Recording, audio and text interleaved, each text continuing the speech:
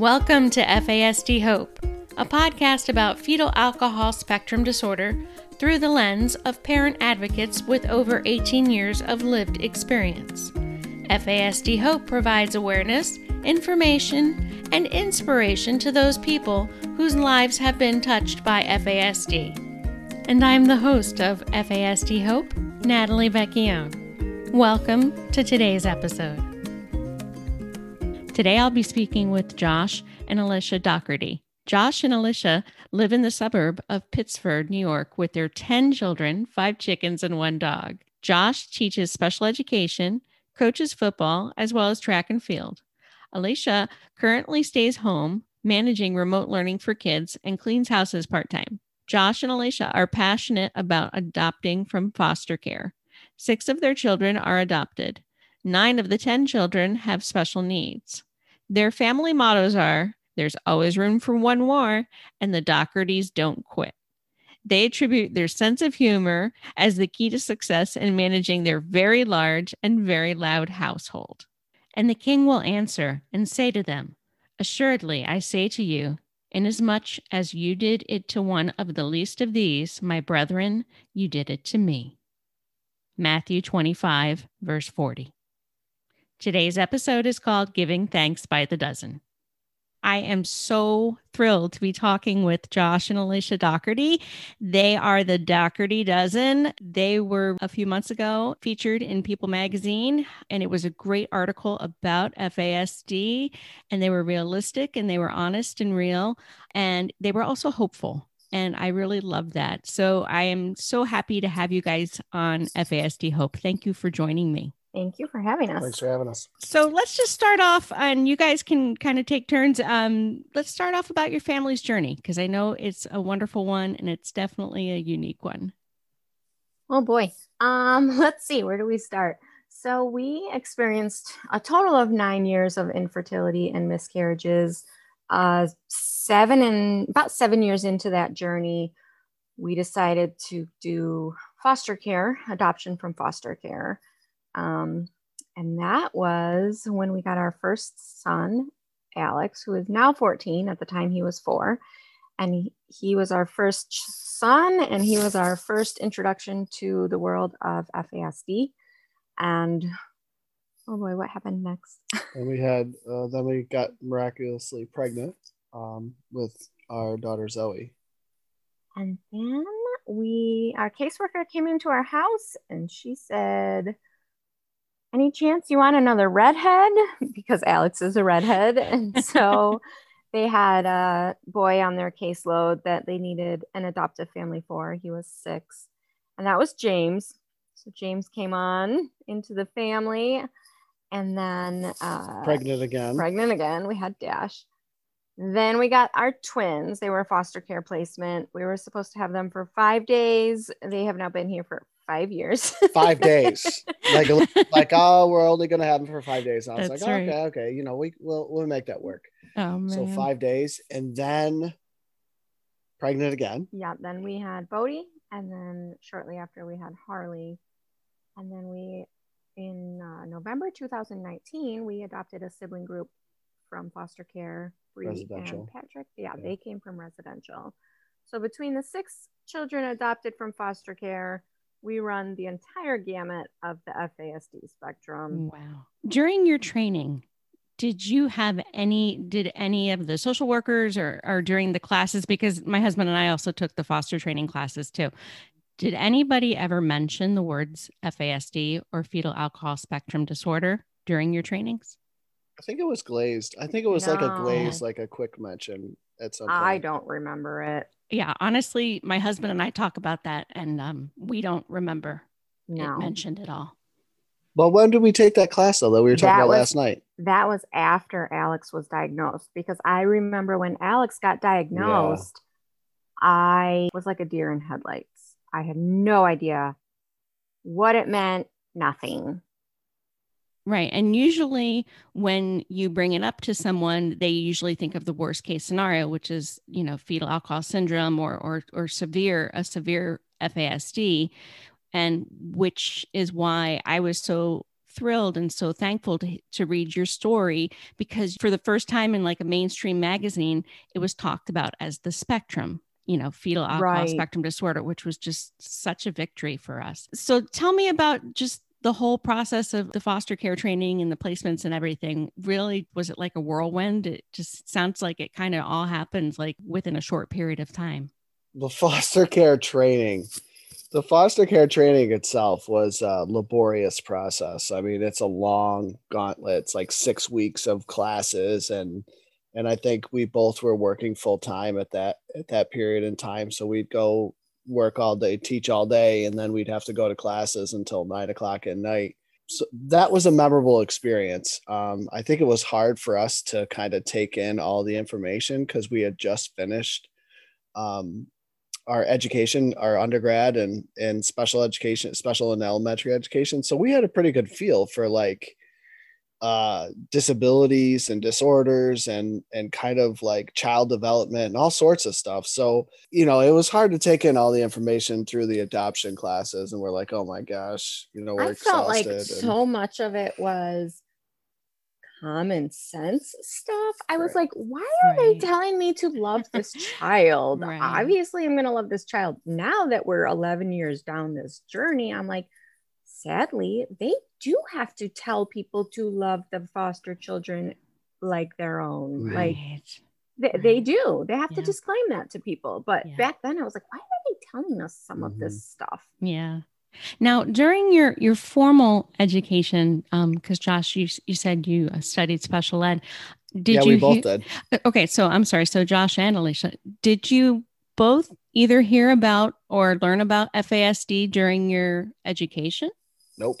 Yeah, because my background is in music therapy, and I did not learn about FASD at all until we adopted our son many years later. So now, of course, I know you've shared this before, but so let's come to present day, and actually let's go a few months back to that awesome article that was released in People magazine. I know the story, but can you share with our audience how that story came about?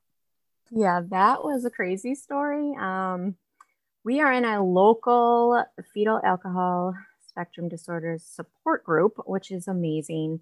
And one of the doctors that runs the group asked if anybody would be interested in interviewing for an article about parenting children with FASD. And, I waited to see if anyone else was interested. Because, we're busy. I was like, I'll see if someone else can do it. But days went by, nobody was interested. So I said, okay, fine. We'll be happy to talk to someone and share our story. And finally got it set up. The journalist walks in. We thought it was going to be like a 10-minute little tiny article in a local publication. And Josh says, oh, so who do you write for? And she goes, have you heard of People magazine? And our jaws just dropped, and we just kind of like looked at each other and said, oh, what are we doing? We're like, panic mode. We're like, well, we can't turn back now. No, it was awesome. And there was just so much talk in the FASD community about how real it was and how informative it was. And it was hopeful. And I mean, when you guys, I'm sure my husband and I feel like one of the reasons we started this podcast and FASD Hope is because you don't hear hope a lot with FASD. You hear oftentimes the horror stories, the stories of kids that either fell through the cracks or just didn't get the proper diagnoses or accommodations. So your story offered hope, and that was one of the reasons why I was like, oh, I gotta talk to you guys. So I'm really happy to say that our son, who's 18 and he lives with an FASD. So our son composed these questions for you guys, because when I told him about your story, he was like, Mom, 10 kids? And how many of them have FASD? I was like, yeah. And he's like, wow. Okay, can I ask some questions? And I was like, go right ahead, bud. So I'm happy to say that he has scripted our questions today. The first question is, when are the times that you feel that everybody gets along the best? When we are the most structured and routined and busy as possible. They Yeah. thrive off of that structure and routine. Nice. And when are the times that you think are the most challenging? Probably dinner time. Yeah. Anytime we're leaving to go do something as a family, there's a lot of pushback and a lot of anxiety, and it doesn't matter what the activity is. Transition. The transitions they Yeah. struggle with. Did I say dinner time? Yeah. Because dinner time's definitely the hardest. Yeah. I mean, that's part of the structure too, is like Yeah. we get together at the end of the day, no matter what. Nice. And we make sure that we pray together and kind of set our minds right, and we sit and talk at the table. And I think that's one of the cornerstones of our parenting philosophies that Alicia and I really, really value, and we'll probably value that our entire lives. That's awesome to hear that. Our good meal is breakfast. Breakfast seems to be like that cornerstone meal that, we all get together. I mean, we do dinner usually, but sometimes depending on if it's a challenging day, then sometimes we kind of do dinner in shifts. But yeah, we're the opposite. We do breakfast in shifts. Okay. Yes, we do. Yeah. I'm not ready for everybody yet. I love it. Okay, so another question from him is, how are you guys able to manage everybody's sensory needs having such a large family? Yeah, we moved 2 years ago, and we were completely blessed by this house that gave us a finished room in the basement that we turned into a sensory gym. That is kind of like our go-to room for them. And then right on the kitchen table, we keep a bin of sensory tools, sensory fidgets that they can always have access to. We have a big swimming pool, a big trampoline. And they all have their own little ticky tacks that they keep around close to them that Nice. are their lot of number one things. A lot of them have the jewelry. Yes. Yeah, I mean, we don't so much do a sensory diet anymore. It's more of, I feel like they've reached the stage where they can access it on their own. Mm-hmm. Yeah.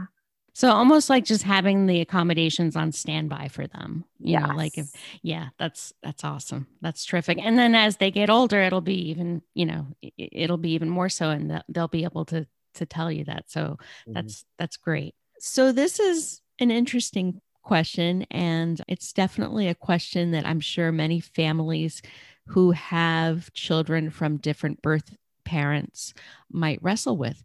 How do you manage if you have children that have different birth stories? Some of them may be some that you're able to share with them. Some of them may be some that you don't know anything about or know very little about. How do you manage the different birth stories and the journeys of your kids? Well, it's definitely a juggling act. We have all open adoptions at this point. So we have 4 different sets of birth parents to manage, and 4 different sets of birth parents that want to talk to and see their children. So how do we manage? Well, there are varied levels. So our oldest child, he was just reunited with his mother this summer. We decided that it was time to fill that need or fill that void in his life. And we reached out to her and bought her a plane ticket, and she came out and got to visit with him, and they spent hours upon hours talking with each other and kind of hashing out life. And so I would say it's easier to have a relationship with her because she's thousands of miles away. And Alex is old enough now where he texts and writes to his mom, and when things come up or whatever, she'll write to us or message us. But then there's more complicated relationships that we have, like our twins, their parents. Their mom was non-existent for a long time, and we went through the court system with the twins. So we had to actually talk to the parents in court and literally beg them to sign over the kids. After years. It was either the court was going to take their rights away and they would never see their kids again, or they could say, okay, we agreed to let you adopt them, and the court would give them visitation rights. And so it's really important to us, because we both made a promise to mom and dad when they signed off that we would make sure that they're part of their kids' lives, and we've upheld that. But that in itself has been a struggle because we've had to support them. Yeah. When they're really struggling with their lives, so we've done a lot for them. Then there's another one of our kids whose mom and sister are constantly in our lives. His sister is super stable. The mom is not, and I have to. This is kind of why I wanted to make sure that I wanted to make sure it was okay to be real, because I do not have a good relationship with his mother. I don't really. I don't value what she brings to the relationship, and I don't see her being a positive influence on her son. So it's really hard for me to be around her.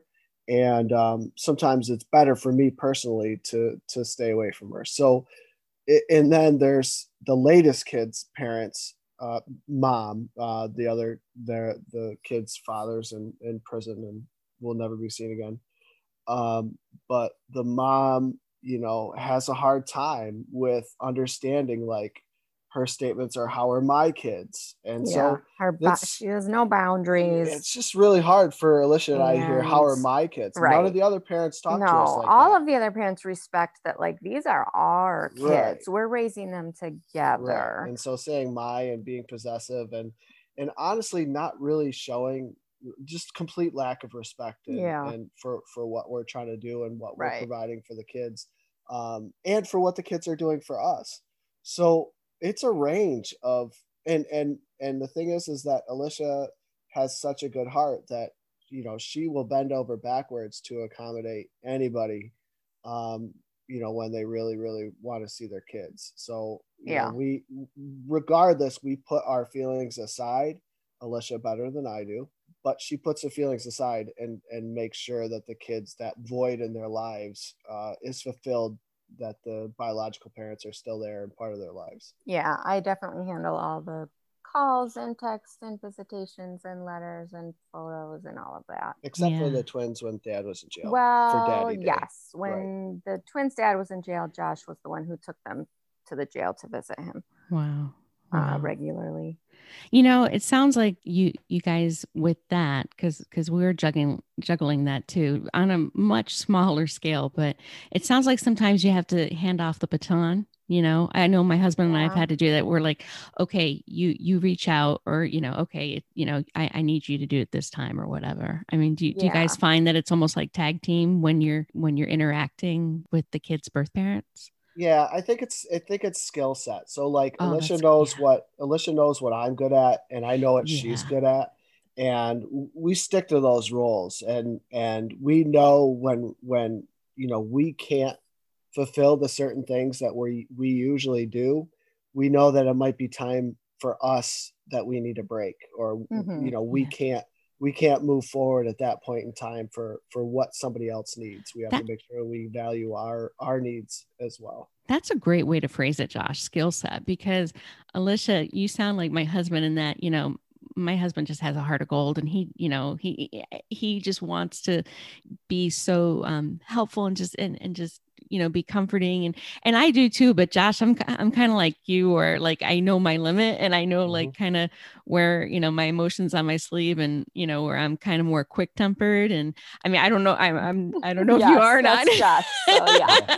I'm sorry, Josh. I didn't mean to throw you under the bus there. But that balance, I think, is important, and it's helpful when we have families like ours. Again, ours is on a much smaller scale than yours, but when you have families that have your kids come from different backgrounds and whatnot, I think it's really important that the parents, that mom and dad are united, and that you guys know we know our limits. We know like, okay, this is where we need help, or we need to do this a different way or something. So I'm so glad you're answering that, because I'm sure there's so many people out there who, especially this time of year, we're airing this the week Yes. of Thanksgiving, and I'm sure you guys get a lot of calls or texts or anything from birth parents. I know Yep. our daughter's birth mom, texts us, and we're in touch with her, especially around the holidays. So yeah, especially this time of year, we Right. seem to hear from birth parents a lot more. Yes, So, that's true. um, And on Christmas, we've always had like an open door policy. They can come and see their kids on Christmas. I don't really know if we're going to be able to do that this year. Like, Well, we won't do that this yeah, year. I'm We won't do just, that this year, but I was just going to say COVID changes I everything, it sure know. because does. It sure does. we usually travel to Florida around this time of year to see my husband's family, and we can't do that because of COVID, and Right. it's just going to be the four of us out here in the country in North Carolina. But you know what? For us, we're actually kind of thankful for that quiet, because I don't know about your guys, but the more people, the more sensory, the more overload, the more Yeah. meltdown. Oh, Um, we were probably like the only family I know that quarantine benefited our yes, family. Yeah. yes, Yeah. yes, yes. Our children thrived. Yes. And honestly, because like you said, having the structure in place, having okay, this is what we do, this is when we do it. And I don't know if any of your kids have medical issues, but our kids have some Yeah. underlying medical issues. So Yep. that was a big reason why we quarantine, and we continue to be more conservative when it comes to, social distancing and stuff. And it's also a big reason why we homeschool too, because our son, when we first started, was missing so many days because of his medical conditions. We were like, you know Oh, what, yeah. let's just go ahead and, Yeah. and homeschool. But yeah. So that's actually another question, a couple of questions down my son wanted me to ask, but I'm going to go ahead and ask it now. So how is COVID making Thanksgiving and Christmas and the holidays look different this year for you guys? It's well, really, it's we kind of travel to Alicia's brothers. We've done it in the past where we shift every other year, and we travel down to our brothers to Virginia. Certainly, that's not happening this year.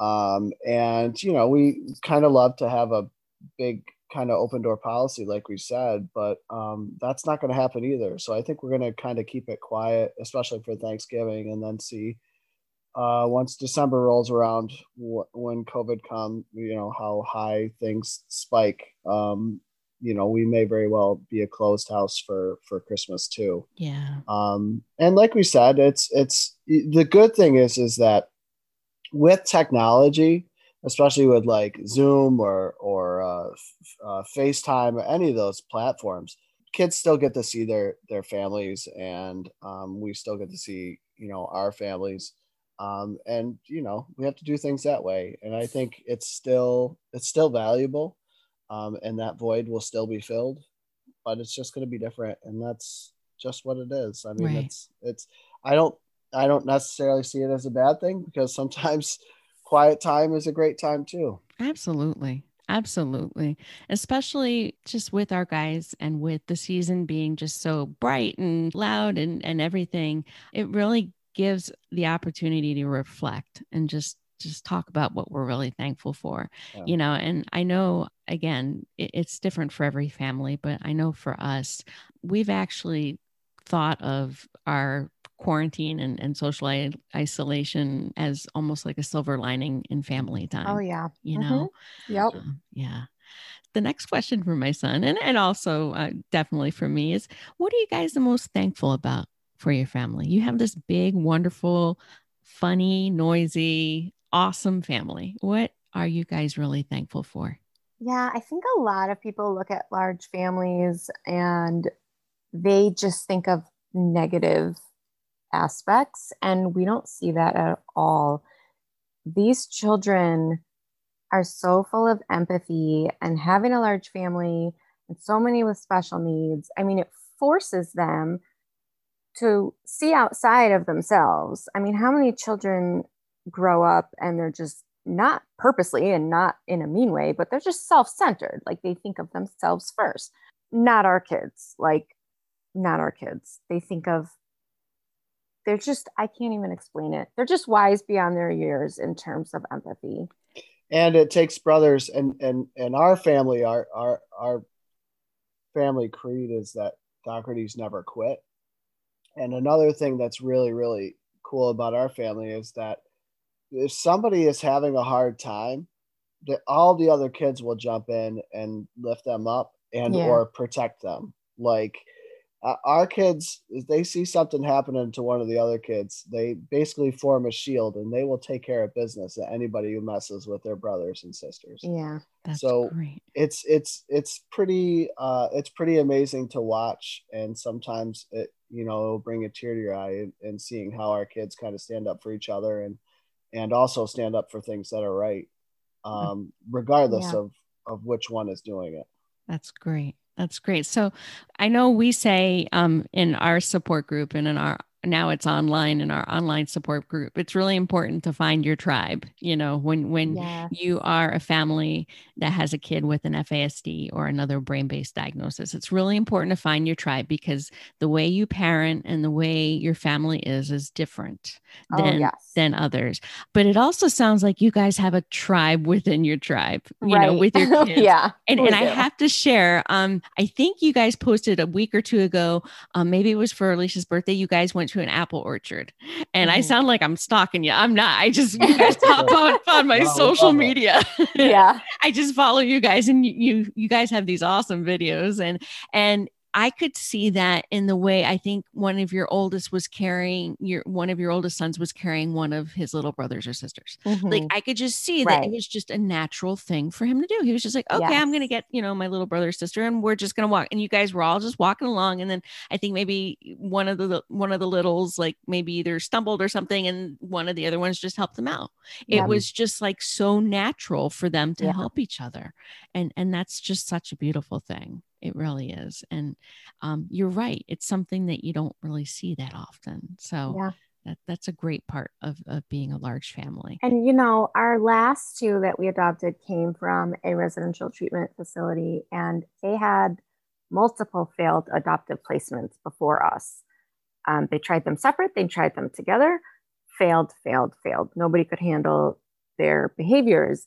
They came into our family, and I'm not going to say it's been like, sunshine and rainbows. We have behaviors, but in the long run, them being in a large family was their benefit.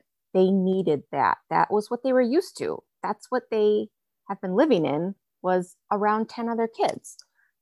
So, it really benefited them. So the environment that they came home to just was a good fit for them. Yeah. Yeah. That's great. Before we start wrapping things up, what are some of your favorite accommodations or some of your, like I say, like accommodations that you just go to and you're like, yes, I'm so glad I can do that. Well, during the summer, it's the pool. Yeah.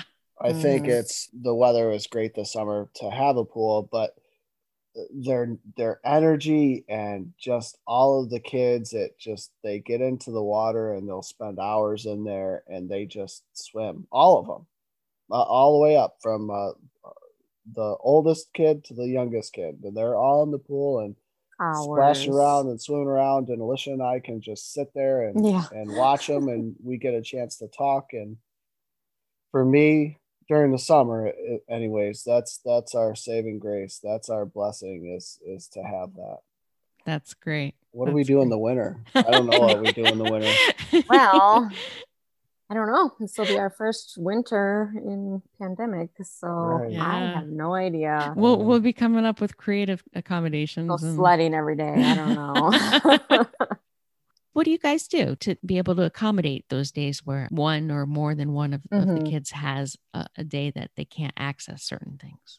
Oh, for sure. We have those days less now, but I mean, we did get some backlash from our article and last podcast that, oh, well, they're not, their kids are just easy, or they don't have teens yet. I assure you, we have teens. Oh yeah. And it's the real deal. Yeah. But we've just spent 11 years. We are research people. We've just anything we don't know, we research it, or we find somebody who knows it, or we seek that therapy.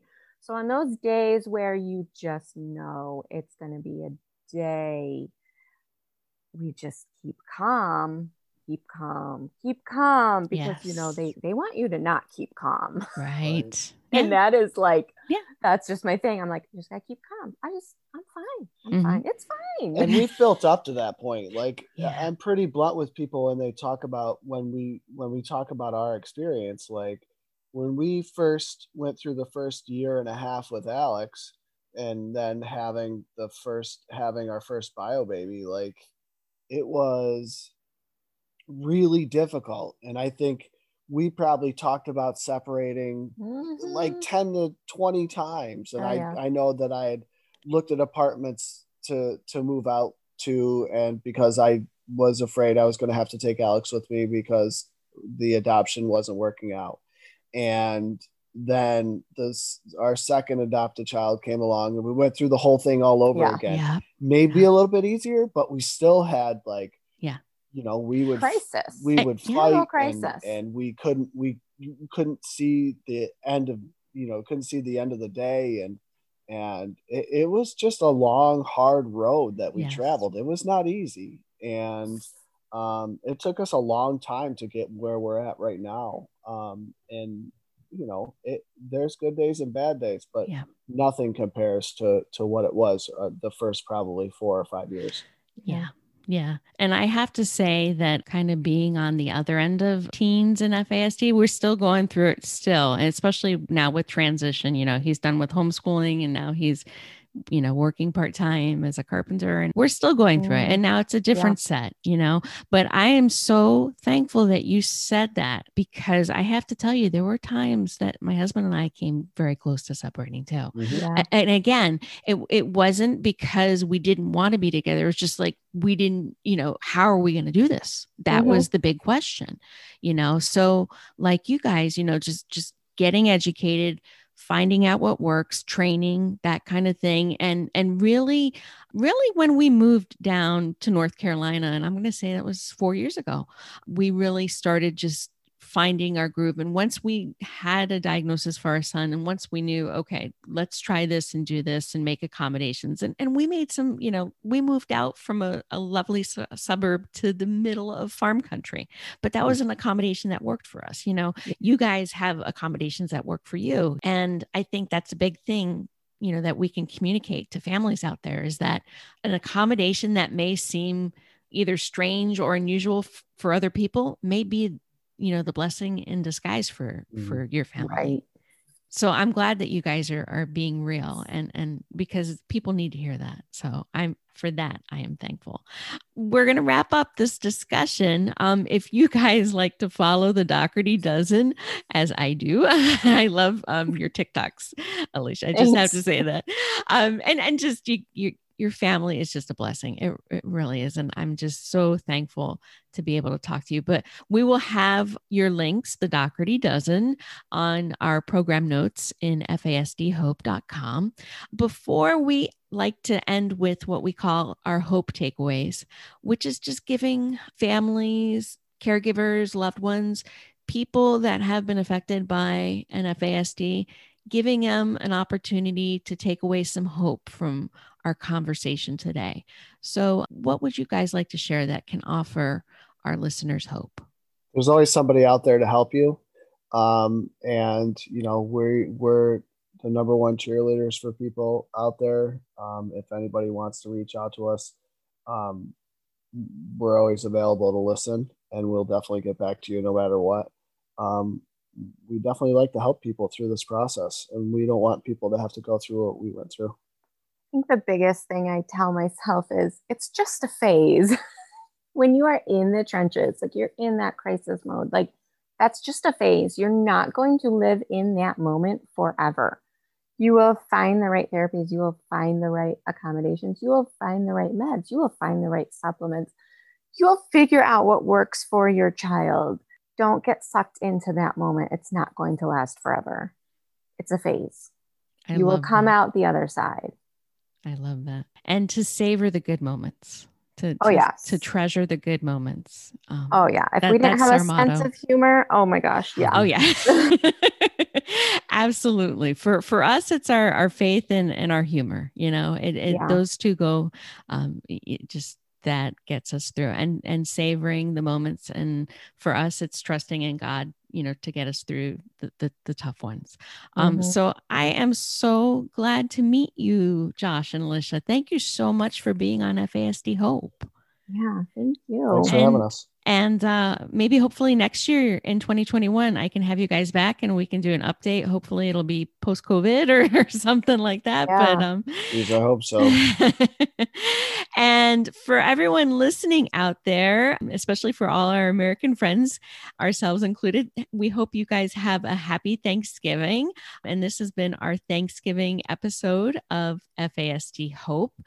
Again, I will be putting Alicia and Josh's information. They're the Dougherty Dozen, and it's DOUGHERTY Dozen. And you can find them on social media. And also they have a Linktree account.